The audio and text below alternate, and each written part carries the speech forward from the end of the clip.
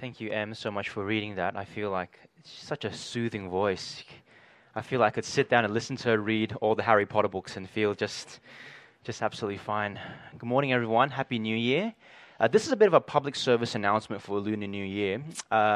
Newlyweds are meant to give double the amount of red pockets.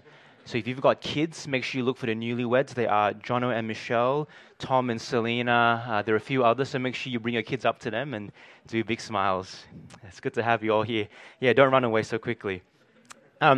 As Stephen mentioned, we're doing communion today, which explains why the apprentices and interns are dressed up. That's the way to do it. But I'll explain more in just a moment. We're gonna try 4 stations today. 1, 2, 3, 4. Because of the amount of people that we have, which is super exciting and encouraging. I hope you can be patient with us as we work out administratively how to make that as smooth as possible. But I also want to keep reminding us that if it's at all possible, every week, if you can just keep sitting closer to the front to create space for the back. I realize that we've added an extra row or 2 at the back already, which is amazing, but we have lots of spare seats out the front. And if you find it cold, there are less air vents out the front as well, so that might help you, but it's also why I sweat, because there are no air vents over here. There's a design flaw. Why don't we come to God's word in prayer? Our gracious and Heavenly Father, we thank you for your word to us. We thank you for just the amazing way that you subvert expectations and cultures. And so, Lord, today we ask that your word would subvert us and our expectations and our desires and our longings.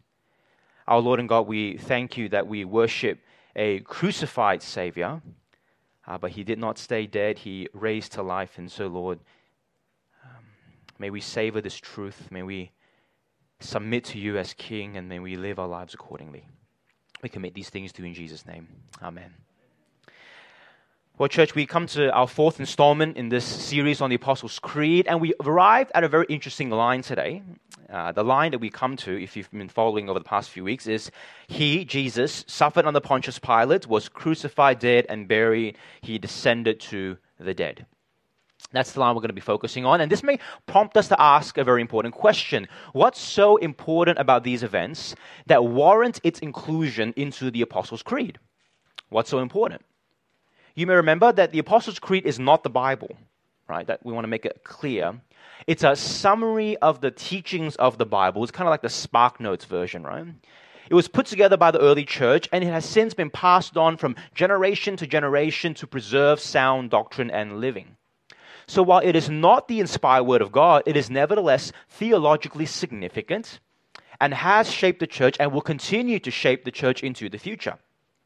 And so in light of that, one of the questions we should be asking is, why are these events so important that it is included in an ancient and doctrinally important document like the Creed?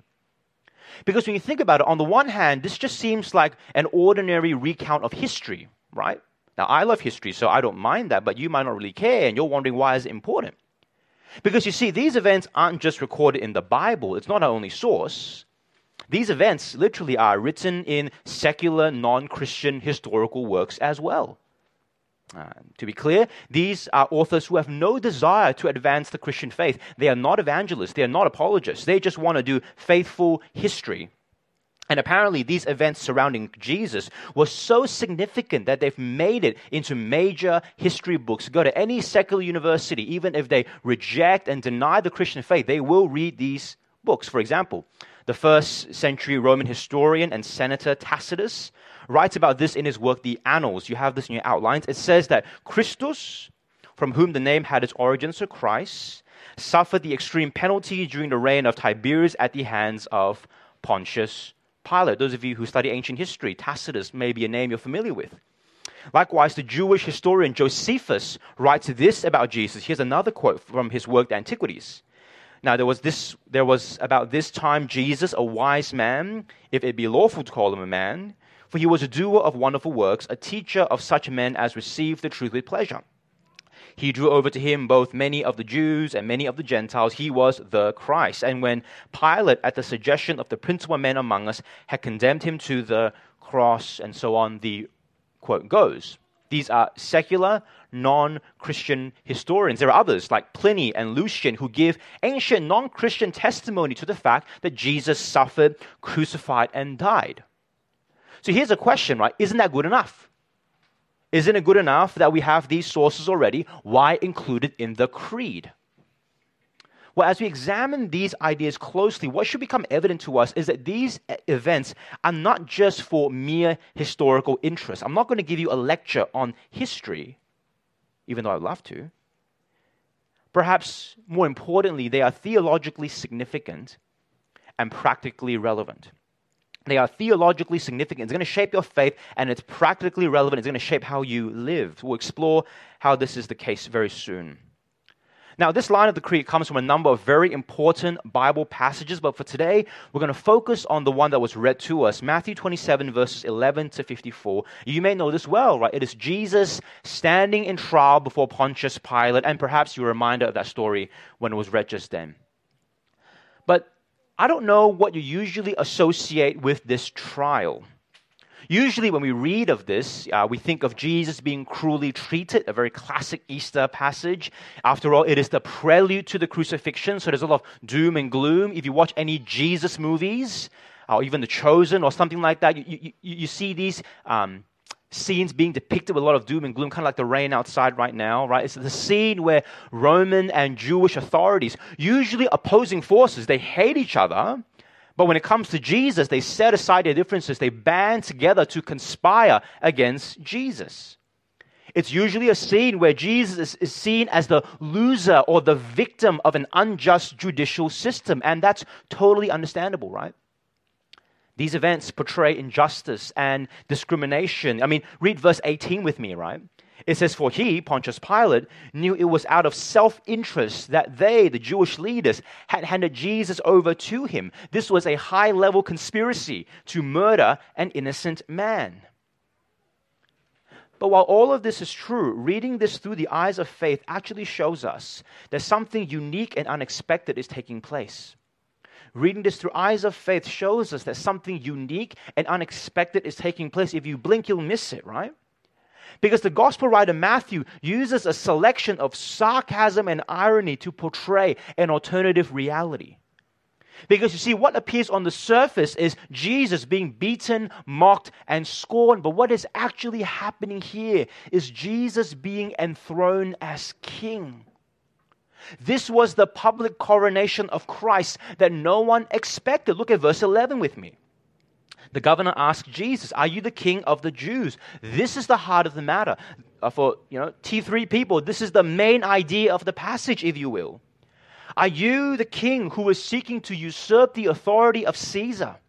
Are you the king whom the nations should bow down and submit to? Are you the king who demands the rightful rule over people's lives?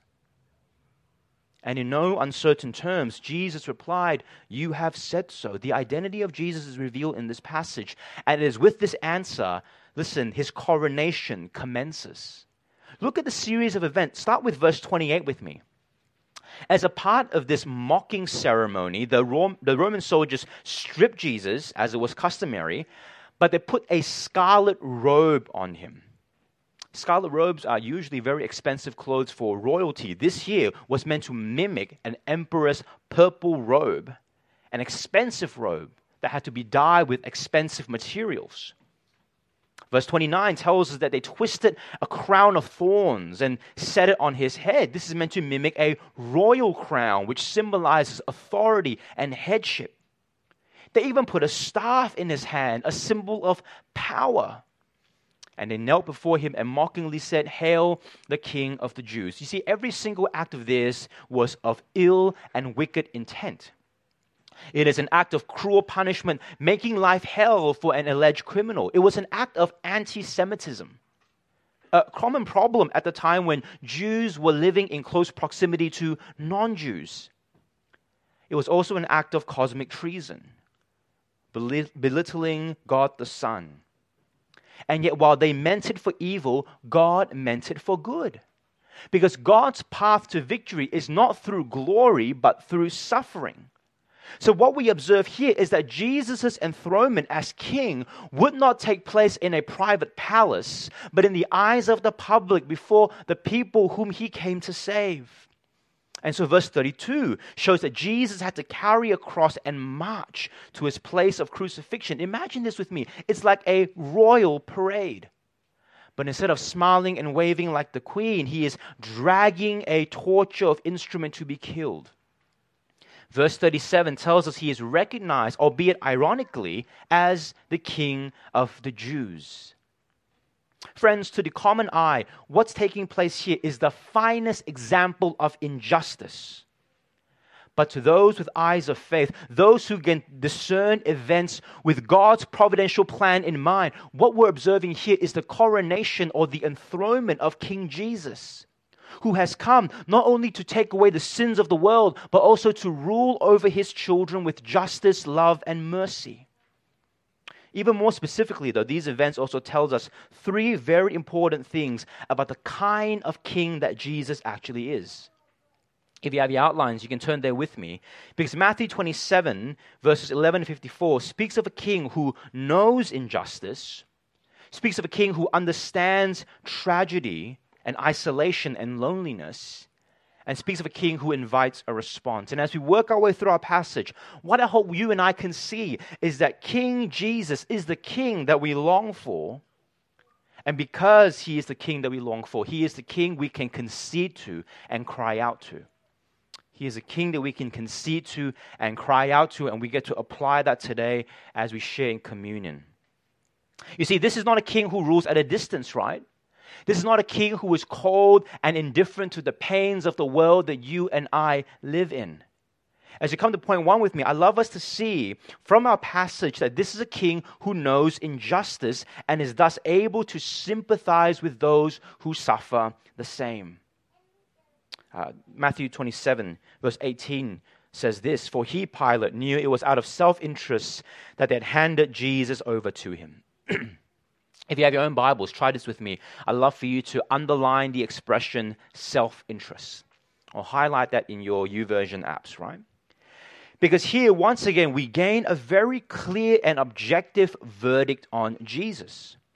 What we find here is not the presumption of innocence. Jesus here is not being accused of a crime, but considered innocent until proven guilty. No, we know even from his enemies that he was innocent beyond a shadow of a doubt. You see, Pilate was no friend of Jesus. But even Pilate knew that Jesus was standing before him in judgment, not because Jesus had done anything wrong, but because the Jewish religious leaders were jealous of Jesus' success in Jerusalem. If you read the Gospel of Matthew, what you'll discover all throughout is that Jesus is consistently rising in influence, rising in authority, rising in fame, while the religious leaders are losing credibility, losing power, and losing impact.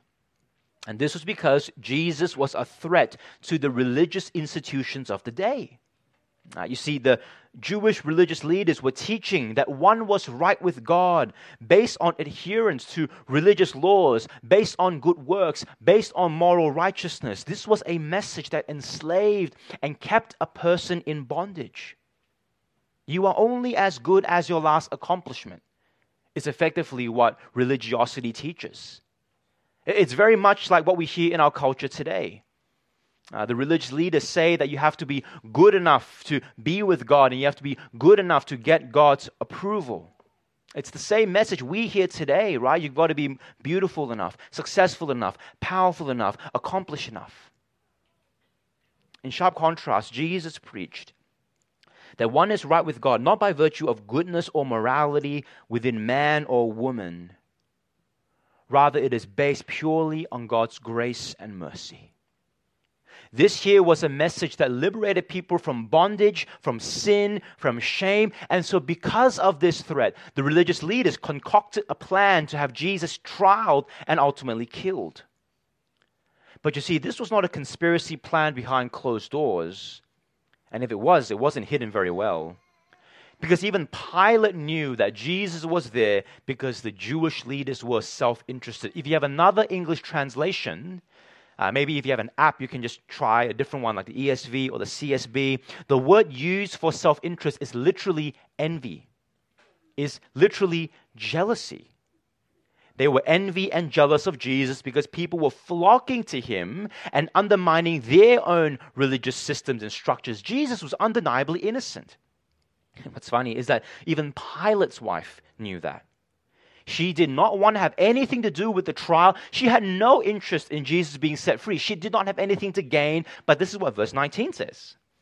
While Pilate was sitting on the judge's seat, the wife sent him this message: "Don't have anything to do with that innocent man, for I have suffered a great deal today in a dream because of him." She reinforces Jesus' innocence. As a side note, what's very interesting here is that Pilate's wife is a pagan, an unbeliever, and yet this pagan unbeliever sees Jesus' innocence more clearly than even the religious folk.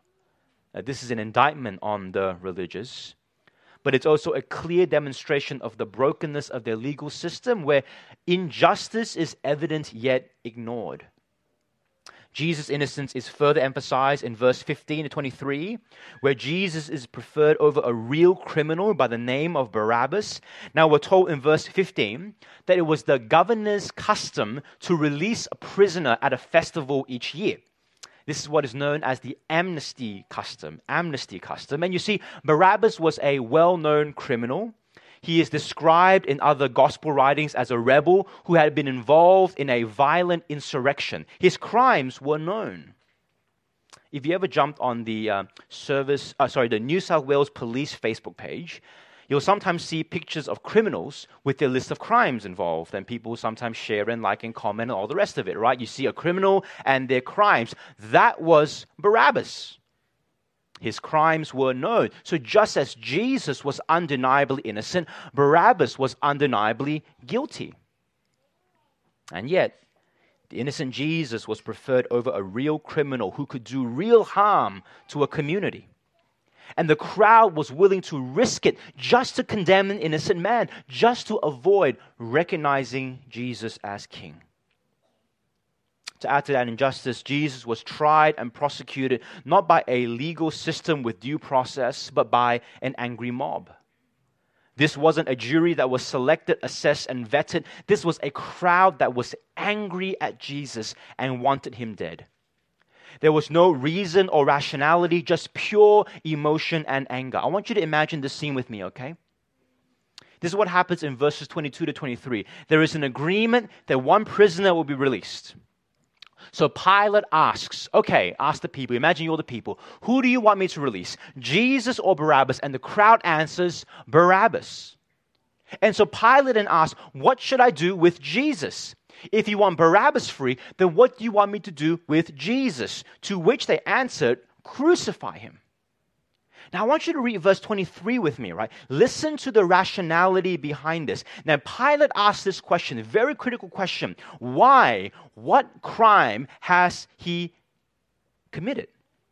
This was a straight question. There was no question behind the question. It's not complicated math, right? He just asked, what did Jesus do wrong? What is their answer? What does the rest of verse 23 say? It says they shouted all the louder, crucify him. Friends, there was no rationality behind this. They couldn't even be bothered coming up with a pretend or made up answer. They just yelled louder because they wanted him dead. This was a witch hunt, a mob rule. Friends, I want us to see that Jesus is a king who understands what it is like to be punished for something he did not do. He knows injustice. He is a king who is all too familiar with broken systems that reward evil and punish good. But he's also a king who understands loneliness. If you pay attention to the text, you'll notice that the gospel writer Matthew is very intentional in painting a picture. He's got a beautiful palette, and he's painting a picture of loneliness in the midst of a busy crowd. That's skill, isn't it? It's easy to paint isolation. But it's very hard to paint loneliness when there's people around, but he does this in a masterful way, right? For example, in Matthew 27:32, we read of Jesus making his way to Golgotha, where he will be crucified. Other gospel writings tell us he's dragging this heavy cross. And in verse 32 says that Jesus and the soldiers escorting him met a man by the name of Simon of Cyrene. And the soldiers forced Simon to carry the cross on Jesus' behalf. Now, you might have read this passage before, and you'll know it. This is often interpreted as Jesus' weakness. He is so weak from repeated torture and punishment. He is so weak because he's been beaten and abused. He's gone days without sleep, and that's absolutely true. Jesus was in no state to carry this heavy cross. But you see, what we sometimes miss is also Matthew's point that this was a profoundly lonely journey, so that someone had to be forced to help him. The crowds were all watching, but there was no one there around to help. Someone had to be forced to do it. Think about it. Feeling lonely in an empty room is one thing, right? But the pain of loneliness is amplified when you feel lonely in the midst of a crowd. When there's human contact all around you, but no one is willing to reach back. That sort of loneliness is more piercing than being alone in a room. And Jesus understood. The isolation and loneliness is further emphasized in verse 34 when Jesus is offered a drink. It tells us in verse 34 that the drink was mixed with gall. Now, what is that? It's likely the gallbladder of an animal that made the drink bitter and disgusting. And now, while you may not order this at your local coffee shop, this concoction was actually a very common cocktail that helped put prisoners in a state of relaxation to numb the pain of crucifixion. There was no Nurofen, Panadol, or morphine to take the edge off. This was the only narcotic that could ease the pain of a shameful execution. As an aside, those with an awareness to the Old Testament, especially Psalm 69 verse 21, will know that the offer of this drink is a sign that Jesus is the fulfillment of the righteous sufferer in the book of Psalms. You'll have to follow us and saturate with Scripture to understand this, right? But it's foretelling, and Jesus is fulfilling that He is the one who will bear the punishment of sinners and offer salvation to all who believe. It's beautiful. This is the work of a master writing this, right? But you see, what we also notice here is that the only comfort that Jesus had in the midst of a crucifixion was not friends, was not family, was not companions.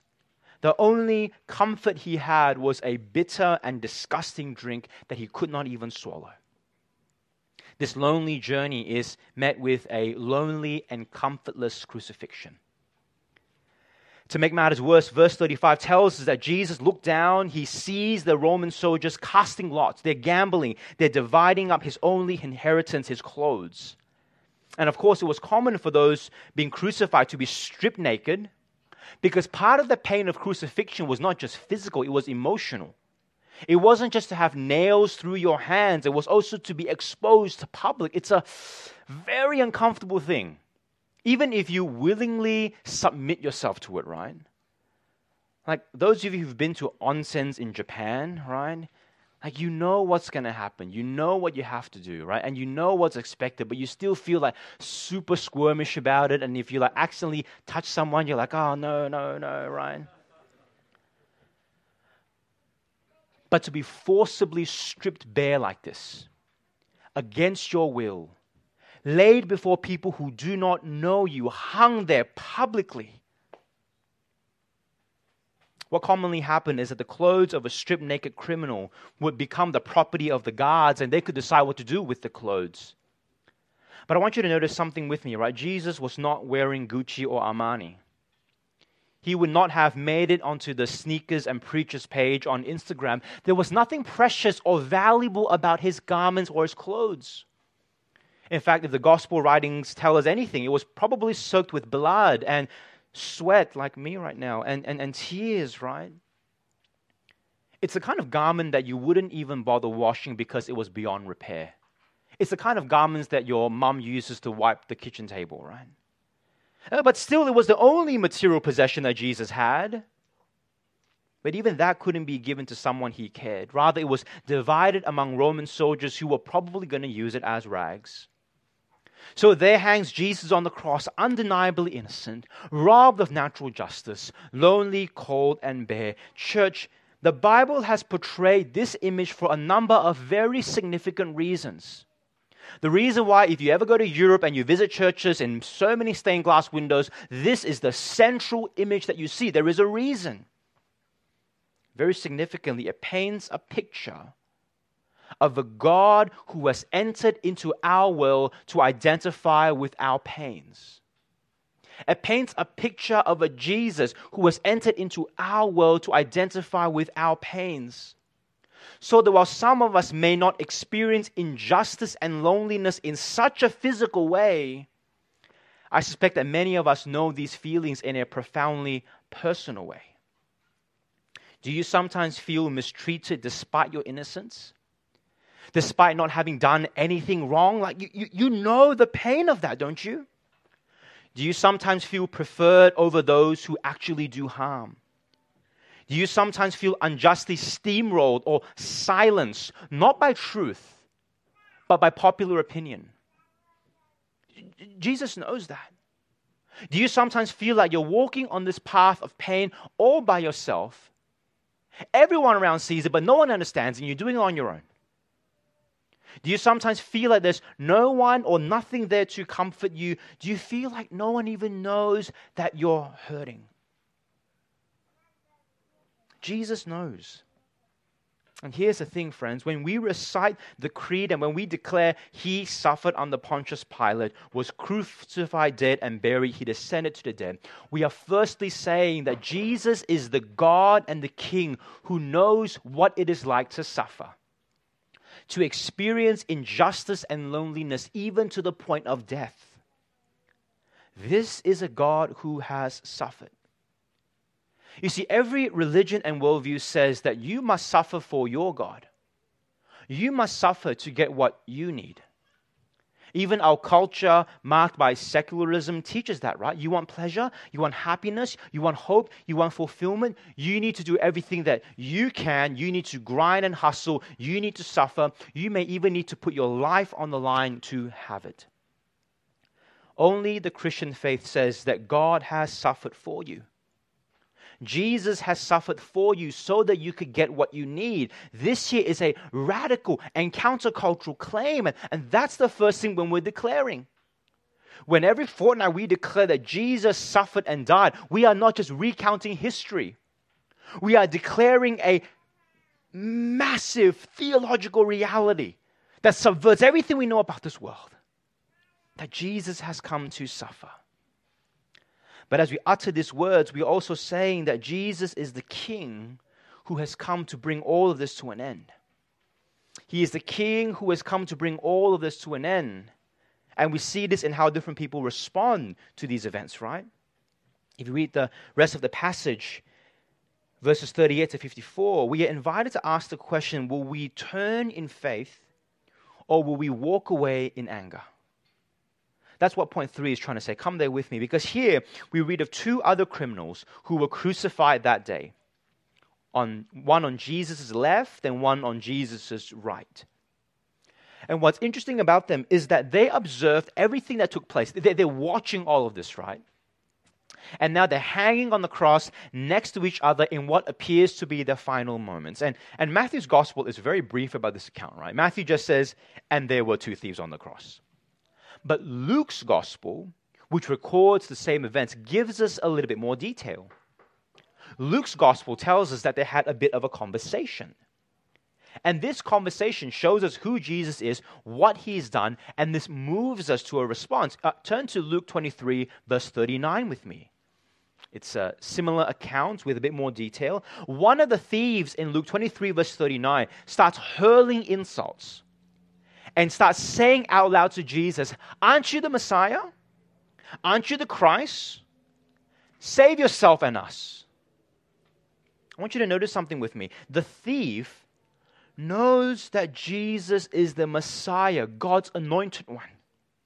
He knows that Jesus' primary mission is to save people from their slavery to sin. He says, save yourself, right? But listen to his tone. There is disbelief, there is anger, there is bitterness, there is sarcasm, there is resentment. In other words, he calls on Jesus to save without believing that Jesus can actually do it. He continues to keep Jesus at a distance. Listen very closely. Could that be some of us in this room today? Where you cognitively know what Jesus can do, but you refuse to accept it as your reality. You're waiting for God to prove something as if He hasn't already done all these things for you. And maybe your rejection is not so much a problem with God, but a problem with you. Maybe your pride is what's holding you back from the joy that God promises in Christ. Could it be that you know all the right things, that in your heart you are hardened and bitter and angry and resentful? That's what we see as a first response. In sharp contrast, the other criminal says to the other criminal, "Don't you fear God?" Like they're talking to each other. Imagine Jesus in the middle, one on the right, one on the left, and Jesus is there. These ones, he's talking to each other, right? The other one says, "Don't you fear God? We are punished justly, for we are getting what our deeds deserve. But this man, Jesus, has done nothing wrong." Now, this other thief also understands that Jesus is the Messiah who's come to save, but we'll give him more information, right? This thief reinforces Jesus' innocence. He's done nothing wrong. He confesses that him and the other criminal are punished justly. And so what follows is one of the most mind-boggling and expectation-defying expressions of God's grace.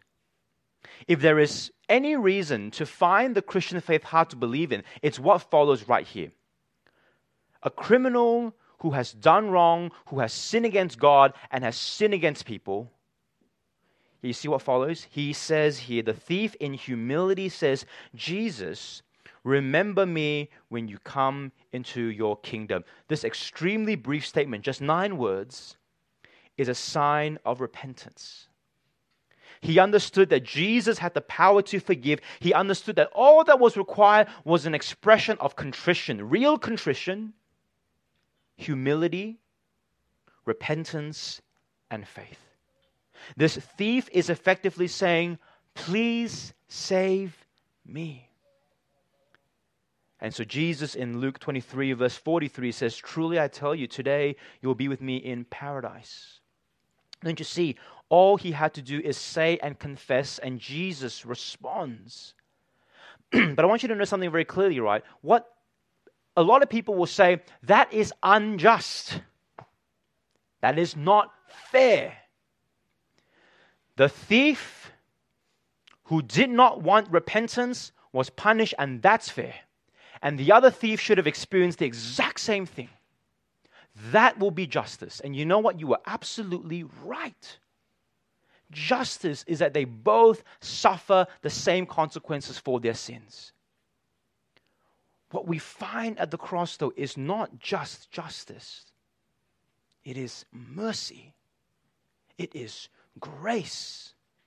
It is an offer of forgiveness that does not undermine justice, but goes beyond that. To say that Jesus will suffer on their behalf for their sake. And because of this, the pain, the fear, and the loneliness of this repentant thief comes to an end through faith in Jesus. So that while he does die a physical death, what awaits him is something even greater, an eternity with God.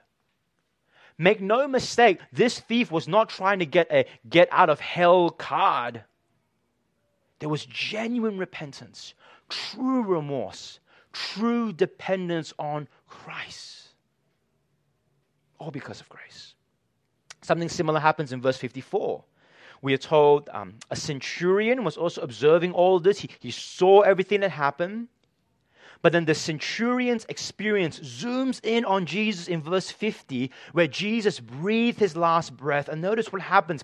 The curtain of the temple is torn in two and is ripped to shreds. This sounds to us like a home renovation gone wrong, right? But we think that because we actually don't understand what's going on. Because for the Jews, the curtain of the temple functioned to separate the holy and the profane. It separated the sacred and the sinful. It separated the righteous God and unrighteous humanity. God resided on one side and the rest of humanity resided on the other side. And only once a year, a special high priest could walk through that barrier, enter into God's presence on behalf of these people. And every single time, apart from that, God and humanity will be separated because the sacred and the sinful cannot come together.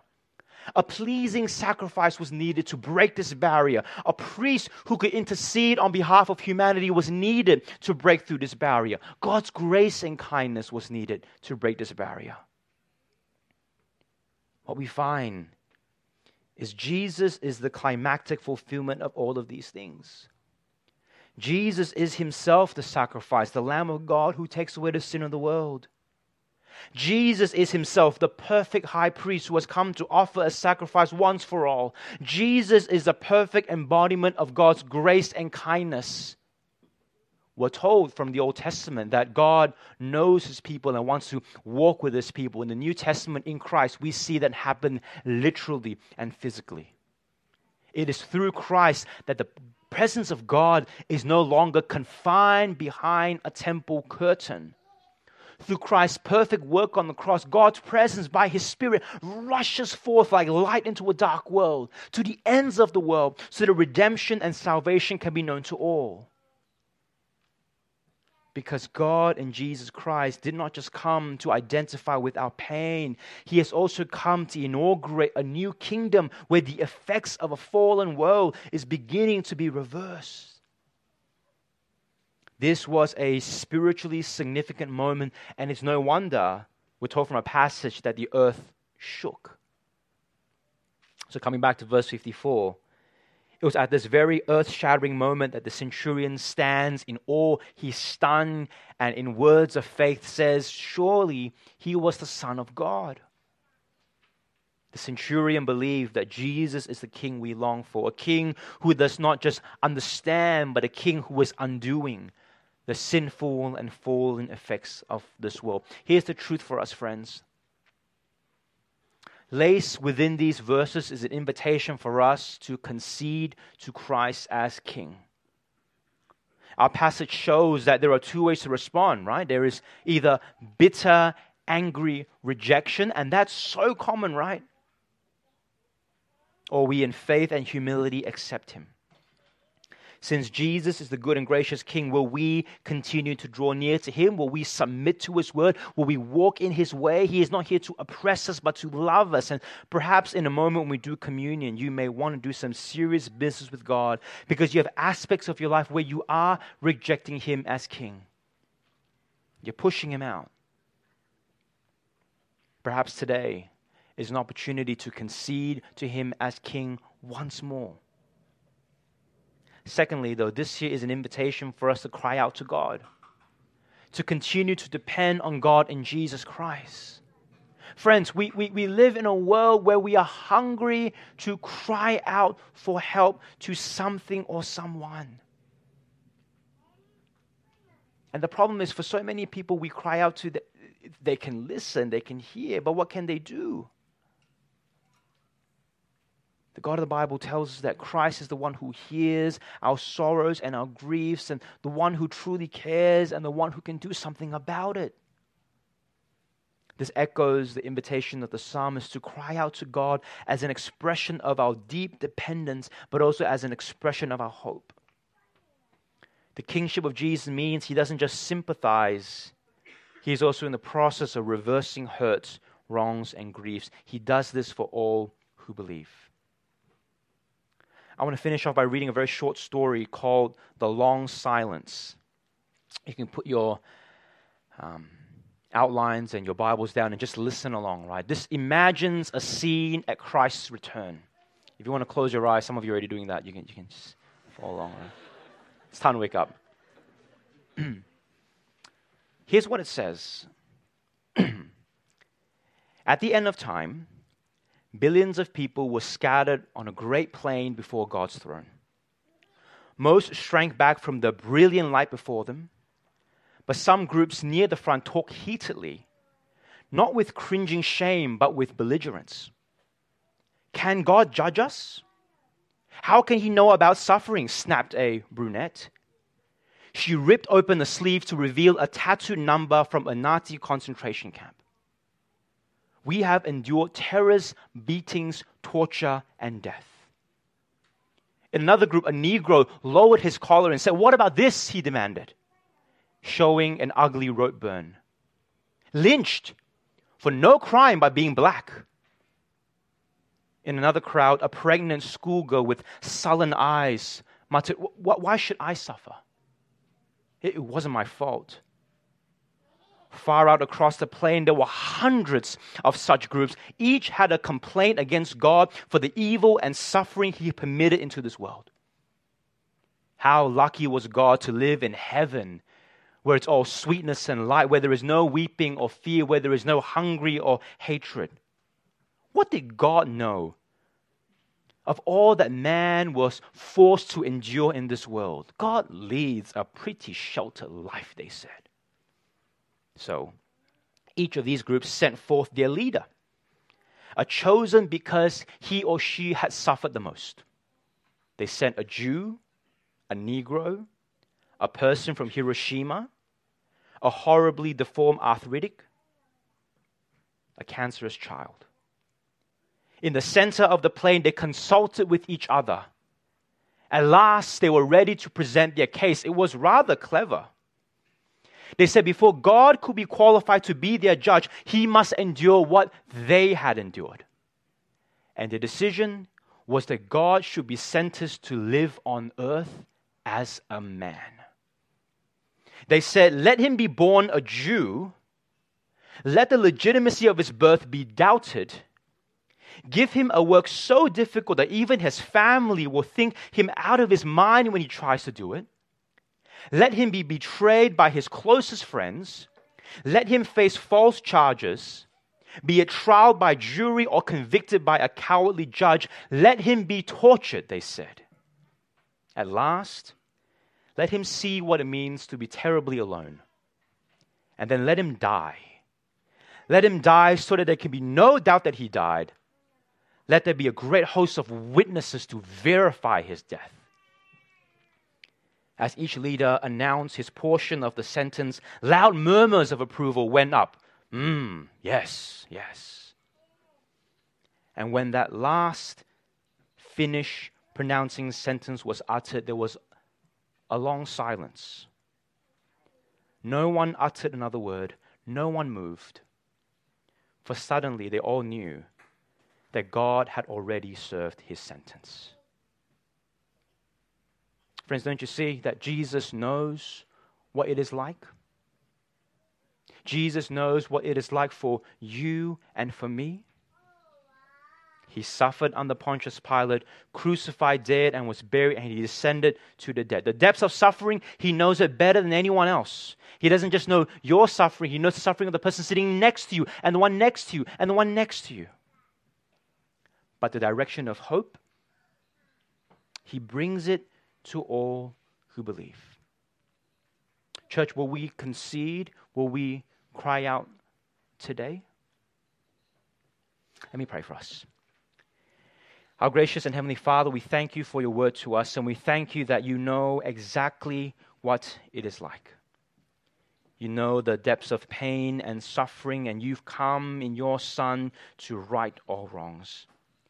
And so right now, Lord, as we gather to celebrate and commemorate this reality, Father, I pray that you will press these truths deeper into our hearts. And we pray that as we partake in communion, we will engage in the work of conceding and crying out.